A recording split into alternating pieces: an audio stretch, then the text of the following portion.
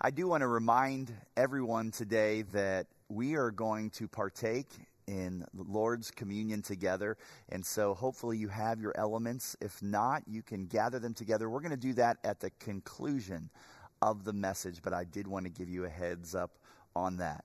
So last week, Pastor Rock challenged us with a great word out of Genesis 16 and what it means when we walk in the flesh.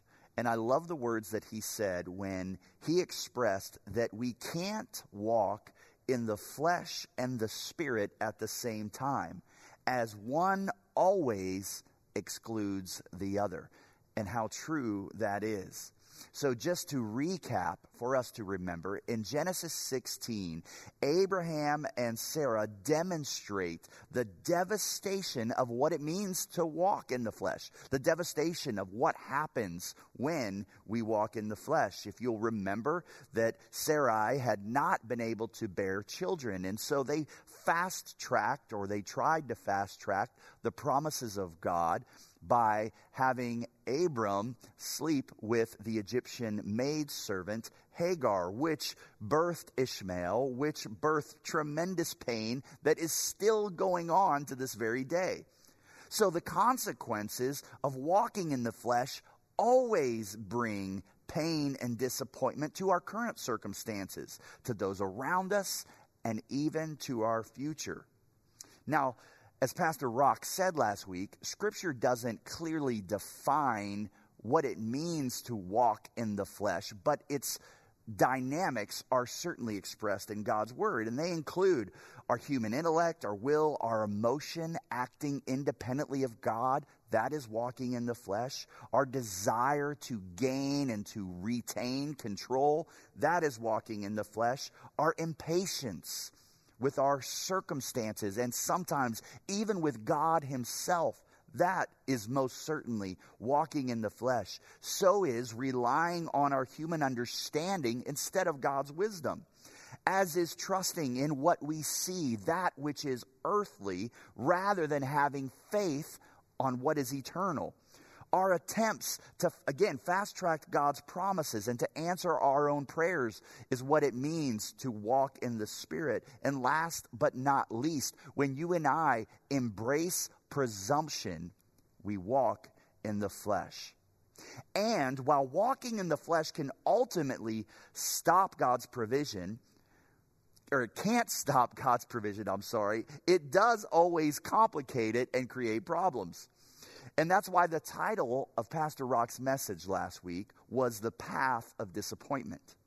Well, this week, we are going to continue with the story of Abram, which leads us now to chapter 17 in Genesis. And it will lead us to examine what it means to walk in the Spirit, which is the opposite of walking in the flesh.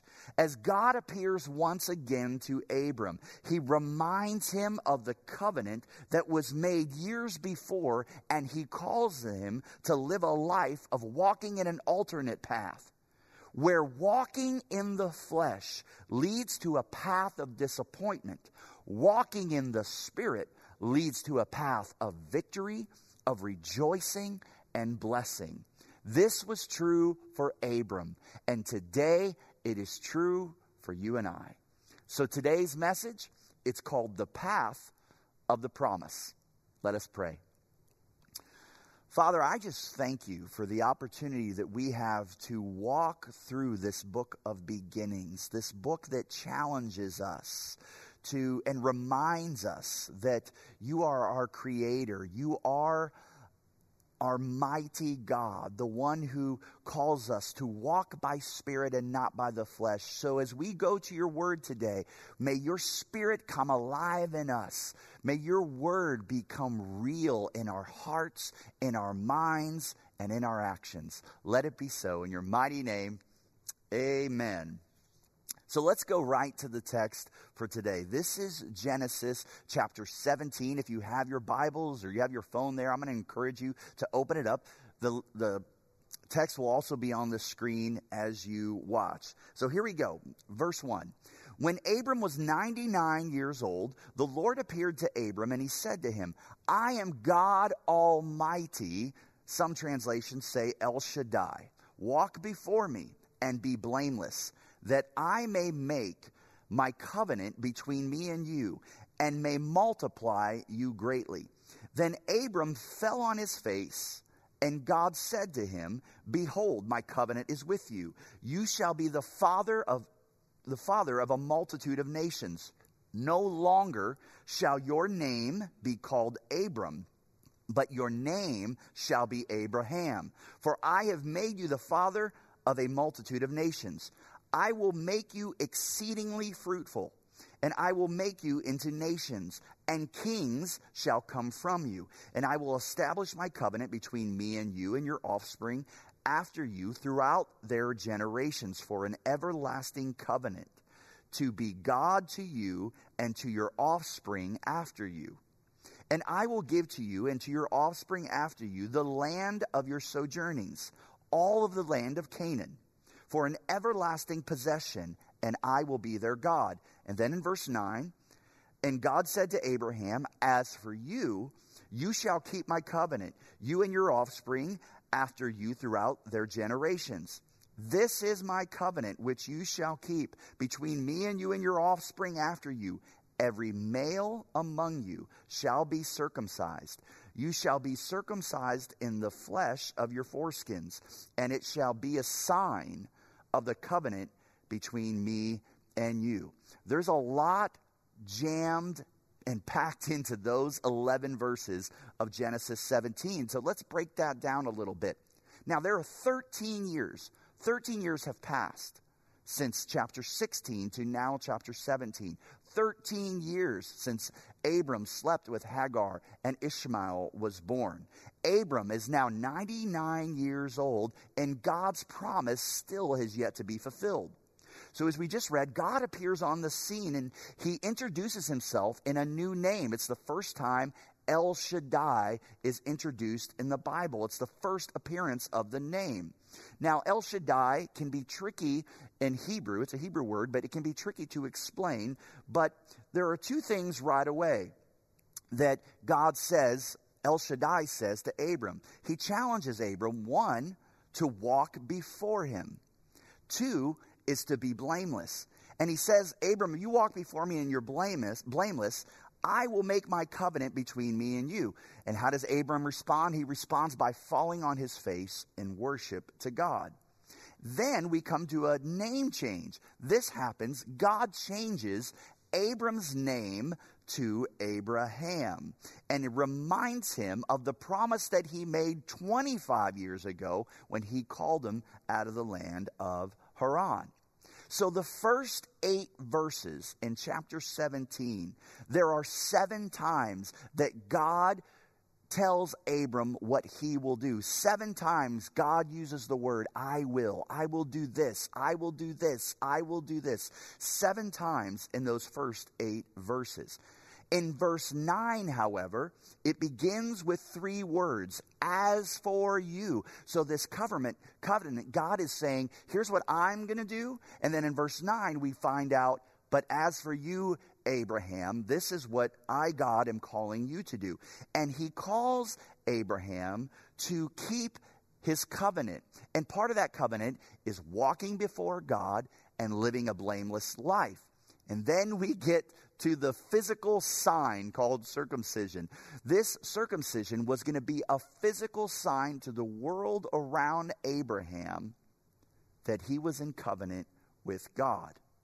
So, as we unpack this today, first of all, we have to talk about God introducing himself as El Shaddai. So, as I mentioned, El Shaddai can be a little tricky to define, especially and even in Hebrew. It's often translated, in your Bible, it's probably translated as God Almighty. Now, El Shaddai, God Almighty, is one of the most frequently appearing names for God in the Bible. El in Hebrew, El, means mighty, And Shaddai is often defined as sufficient supply. There are often indications of the word breast or udder, meaning source, that it's a mighty source, a mighty supply. God is our mighty supply. He is our El Shaddai. I like to define it this way, as the mighty one who has an all-sufficient supply. I also read this week in studying for this that someone referred to El Shaddai as the overpowerer, God's power to achieve all of his purposes. So the book of Job, interestingly enough, uses the word El Shaddai more than any other book in the Bible. And this makes sense, because God gives Job a particularly clear and awe-inspiring description and display of his power. Job spends most of the book questioning God's purposes, but by the end, he understands, and God, this El Shaddai, finally silences even Job's question. So God appears to Abram after 13 years, and he introduces himself as the mighty one who has an all-sufficient supply. You see, because when Abram did things by his natural self, when he was walking in the flesh, Abram forgot the source of his supply. In other words, he forgot God as his all-sufficient source. Therefore, God came to Abram, and he seemed to say to Abram, Abram, I am the mighty one. Are you lacking something? Why don't you come to me, your El Shaddai, your source? Are you hungry? Are you thirsty? Come to me, as I am your provider.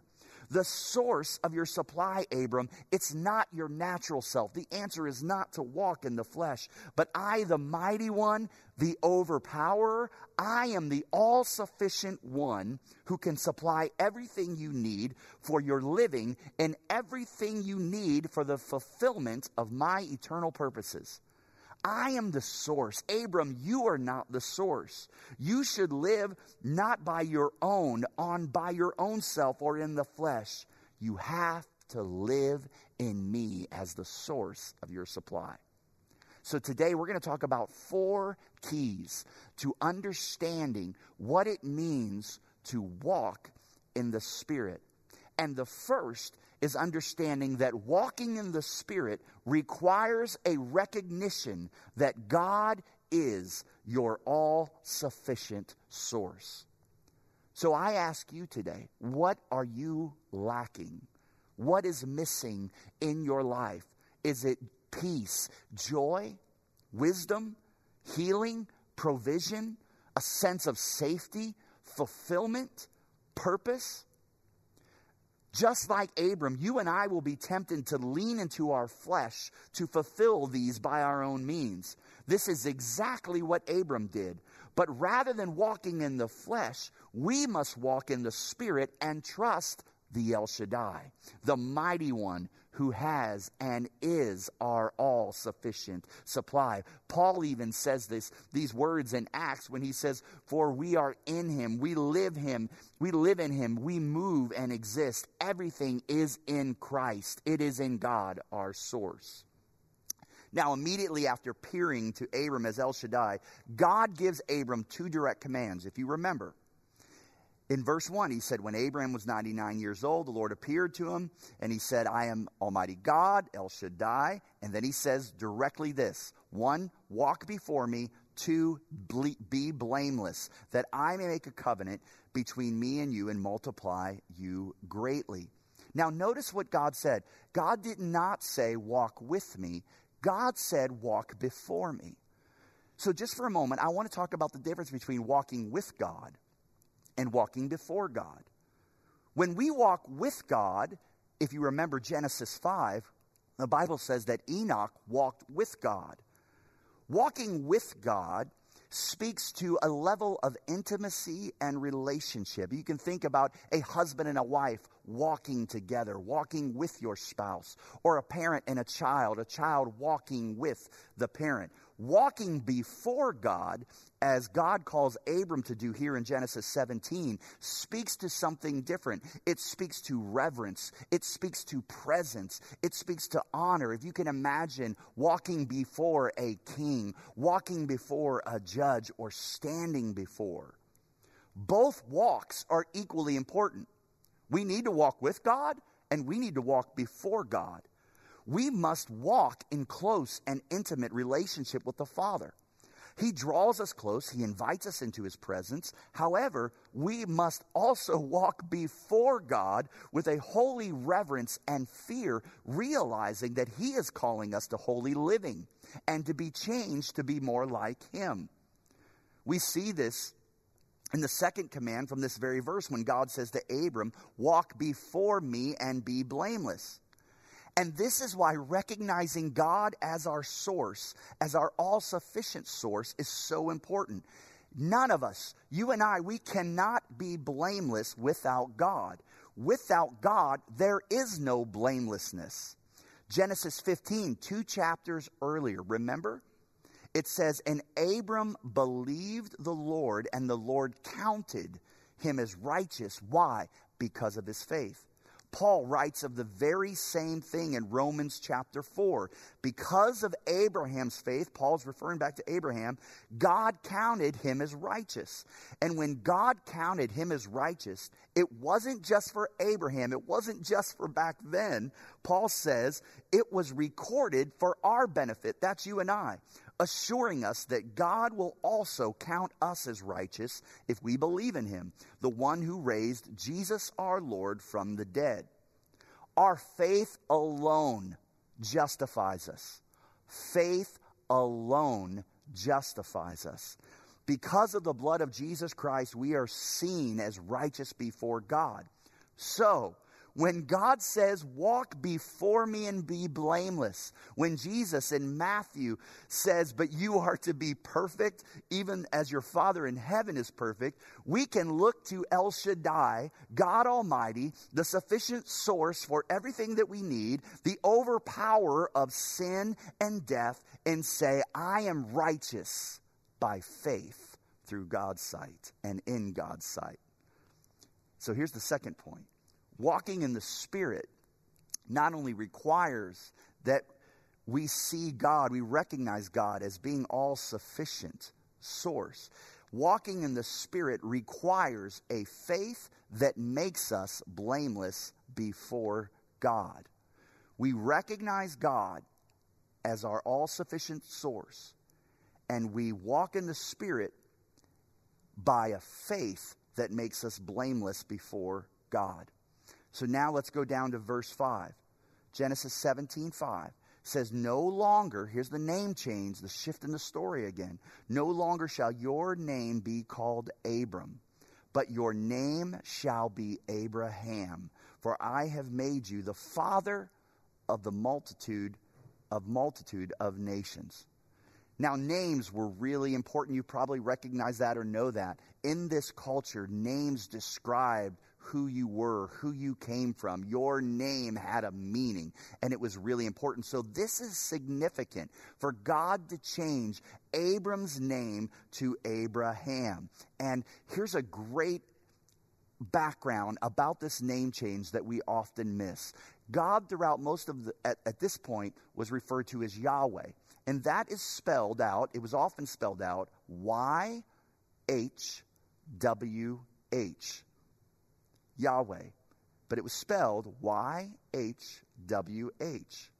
So this Yahweh gives Abram, if you look at the spelling and you spell Abram, Abram, God takes an H from his name and he gives it to Abram, an H-A, a ha, if you will. And Abram turns into Abraham. Now here's where it gets really interesting. In Hebrew, H is pronounced hey, just like you walk into a room and go, hey. Say hey with me if you will. You can even hear the breath. There's a hey. So are you getting the picture? From Abram to Abraham, God takes the hey of his name and he adds it to Abraham, and it's Abraham. God was joining his name to Abraham's name forever. And if that is right, think about this. If that is right, if that is the way the name of God is to be taken, and I believe it is, then God was not merely breathing some of his breath into Abram, imparting, if you will, some of his spirit to Abram, though that is also true, and we'll talk about that in just a moment. God was literally joining his name, which signifies all that God is. He was joining that to Abram's. Abram, the father of many, now becomes Abraham. Abraham plus El Shaddai, the mighty God. And much like Abram, when we come to faith in Christ, God joins his name to ours, and we are united to him eternally. His breath just doesn't live in us. His name, the name above all names, is connected with us. What does it mean to be a Christian? It means to be Christ's, to be joined to him and to take on his very name. It is Alan plus El Shaddai, the mighty God. It is Greg plus El Shaddai, the mighty God. It is Sharon plus God, the El Shaddai, the mighty God. God joins his name to us. And here's what's interesting even more. In the Old Testament covenants, when you made a covenant with someone, exchanging names was part of it. It's where we get the ceremony of wives taking on their husband's last name. It's a part of a covenantal tradition that's passed on to this day. Well, names were exchanged. So not only does God give the hey and connects them to us, from that point further, God is often referred to as the God of Abraham and Isaac. So it's a reminder to both parties that they are in covenant with one another. Today, you and I, we serve the God of Alan, the God of Greg, the God of Sharon, the God of Abraham, the God of Isaac. We have exchanged names with El Shaddai. Now, here's where we're going to get really practical about what it means to walk in the Spirit. We've learned that walking in the Spirit, one, requires a recognition of El Shaddai, of God as our all-sufficient source. That's first and foremost. Two, walking in the Spirit requires a faith that makes us blameless before God. But here are the other two. I'm going to begin, though, with a verse from Paul in Ephesians. This is such an important verse for us today, and it speaks very clearly to what it means to walk in the Spirit. Paul writes, "So be careful how you live." We could stop right there. Don't live like fools, but like those who are wise. Paul says, make the most of every opportunity in these evil days. Don't act thoughtlessly, but understand what the Lord wants you to do. Don't be drunk with wine, because that will ruin your life. He says, instead, be filled with the Holy Spirit. Now, many Greek scholars point out that those words, be filled with the Holy Spirit, they point out that this is a present imperative tense of the words, be filled, that are being used here in that verse. So here's what that means. It carries a connotation of a continuous replenishment or an ongoing state of being filled. It's not be filled one time with the Holy Spirit, but there's an ongoing, a continuing, a replenishment. You could even say, and it has been suggested that it could read, instead, go on being filled with the Holy Spirit. If we are to be people who walk by the Spirit and not of the flesh, we must daily run to the source of such a filling. And this is why spiritual disciplines like prayer, fasting, reading God's word, meditation, serving, giving, and worship, this is why they're so important. That contributes to us being filled daily with the Holy Spirit. If you're looking today for ways in which you can be more spiritually disciplined, ways in which your life can be filled daily, replenished daily with the Spirit, I want to encourage you to participate in 91 weeks of transformation.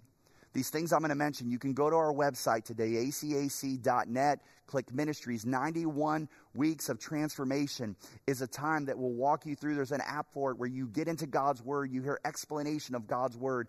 Diving into God's word on a daily basis will help you. It'll help replenish and fill your life with the Spirit of God. Growth groups are another way. If you're not plugged into a growth group, these are small groups of maybe 10 to 12, 14, 15 people that go through God's word together. There will be some that meet after this message that break this down even more. They do life together. They hold each other accountable. They cry together. They laugh together. They fellowship together. This is a part of being filled with the Holy Spirit.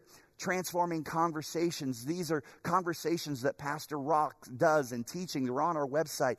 Fill your life daily. Dive into God's word. Fall on your knees in prayer. But you've got to replenish. Continually fill your life with the Spirit of God. So the third one is walking in the Spirit requires a continual filling of the Spirit. You cannot walk in the Spirit if you're not being continually filled. That makes pretty much sense to me. And here we go towards the last one. In verse 9, God said to Abraham, as for you, you shall keep my covenant, you and your offspring after you throughout their generations. This is my covenant, which you shall keep between me and you and your offspring after you. Every male among you, you shall be circumcised. You shall be circumcised in the flesh of your foreskins, and it shall be a sign of the covenant between me and you.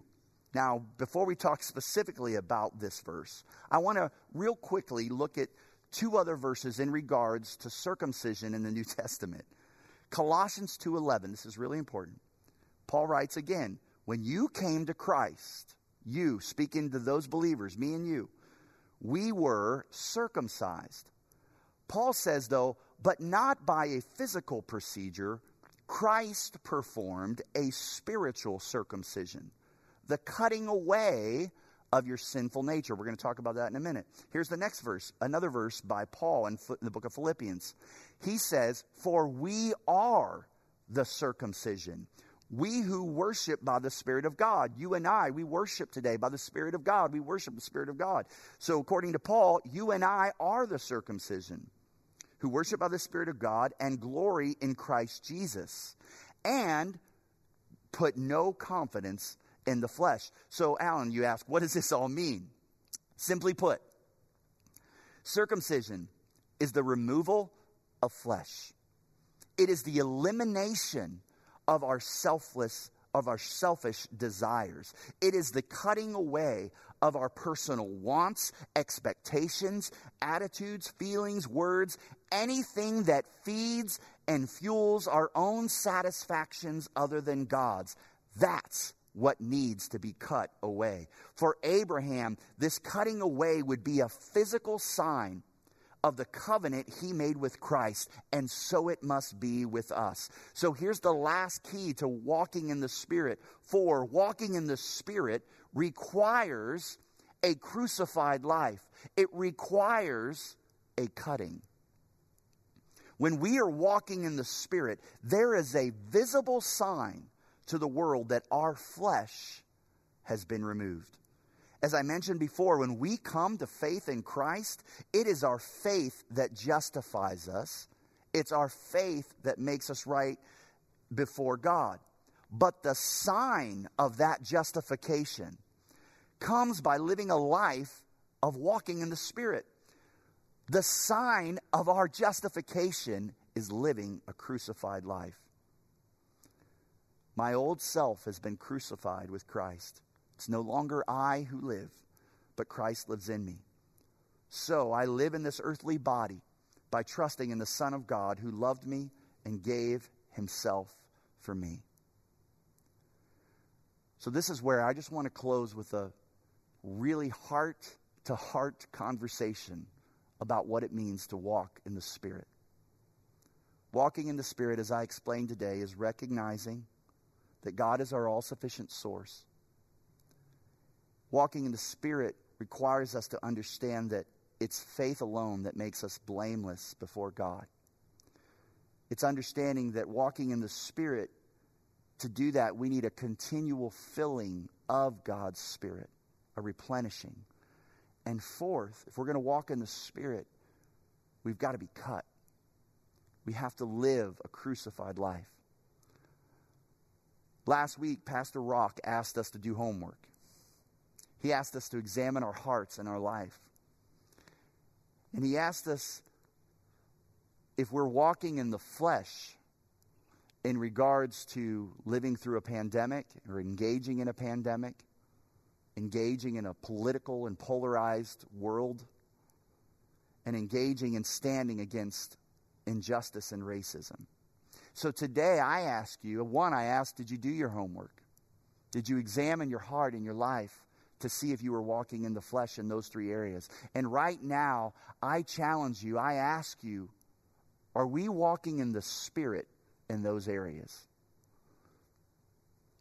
The Bible's pretty clear about what fruit looks like. If you're walking in the Spirit, your life is going to be filled with love, joy, peace, patience, kindness, goodness, faithfulness, gentleness, and self-control. So when it comes to a pandemic, are we responding with love, joy, peace, patience, kindness, goodness, self-control?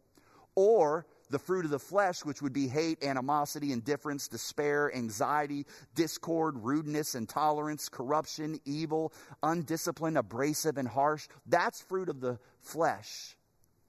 So how are you doing? How would you grade yourself right now walking through a pandemic? How would you grade yourself in the political polarization of the world that we live in?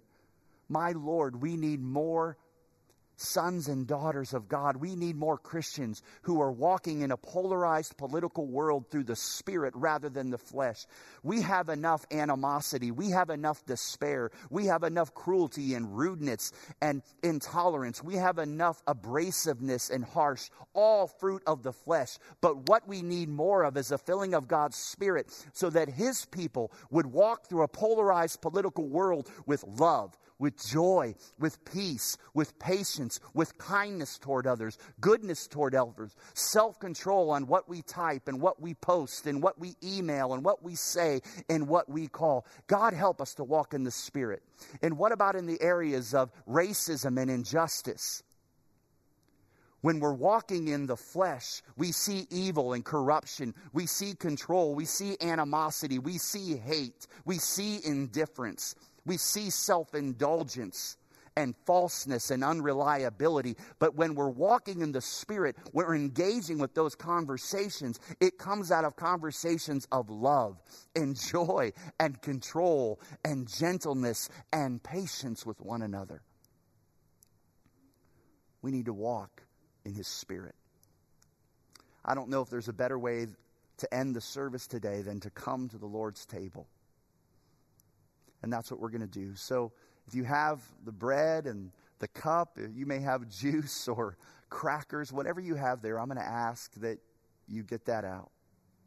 And before I read the scripture and before we go through that, I'm going to read from 1 Corinthians, but in the portion that we normally read when it comes to communion, Paul writes in verse 28, he says that we're to examine ourselves before we come to the table of the Lord. So right here in this empty sanctuary, I'm going to pause and I'm going to examine my own heart. And I challenge you right now on the couch, in the car, wherever you're at, whether you're alone with your kids, your family, with your growth group, I just want us to take a minute, as Paul said, to examine our hearts. God made a new covenant with us. He sent Jesus. His blood was shed on a cross. It's a new covenant. And we need to be Christians who our sign to the world is that our flesh is cut, that we're living the crucified life. So right where you're at, I'm just going to give you a few moments to examine your own heart before we take the bread and the cup together.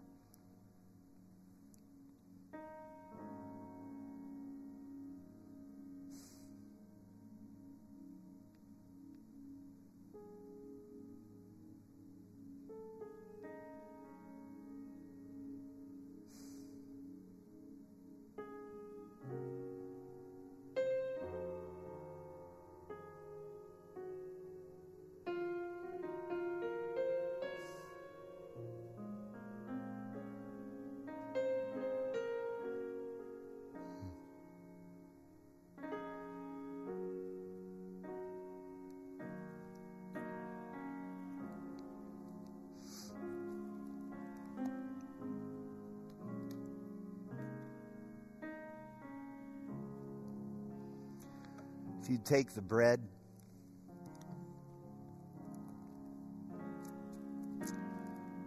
on the night Jesus was betrayed, the Lord took some bread and he gave thanks to God for it. And he broke it into pieces. And he said, "This is my body, which is given for you." He says, "Do this in remembrance of me." As you take, will you remember the body that was broken for you and I?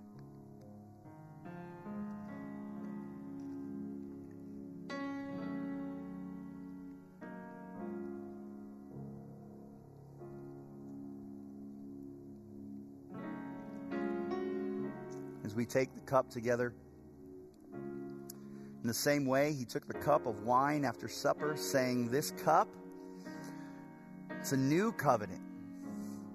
It's a new covenant between God and his people, that's you and I. It's an agreement confirmed with his blood." And Jesus says, "Do this in remembrance of me as often as you drink it." Let's partake together.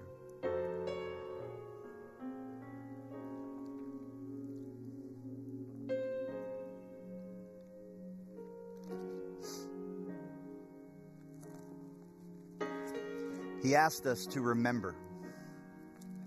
So this week, I challenge you.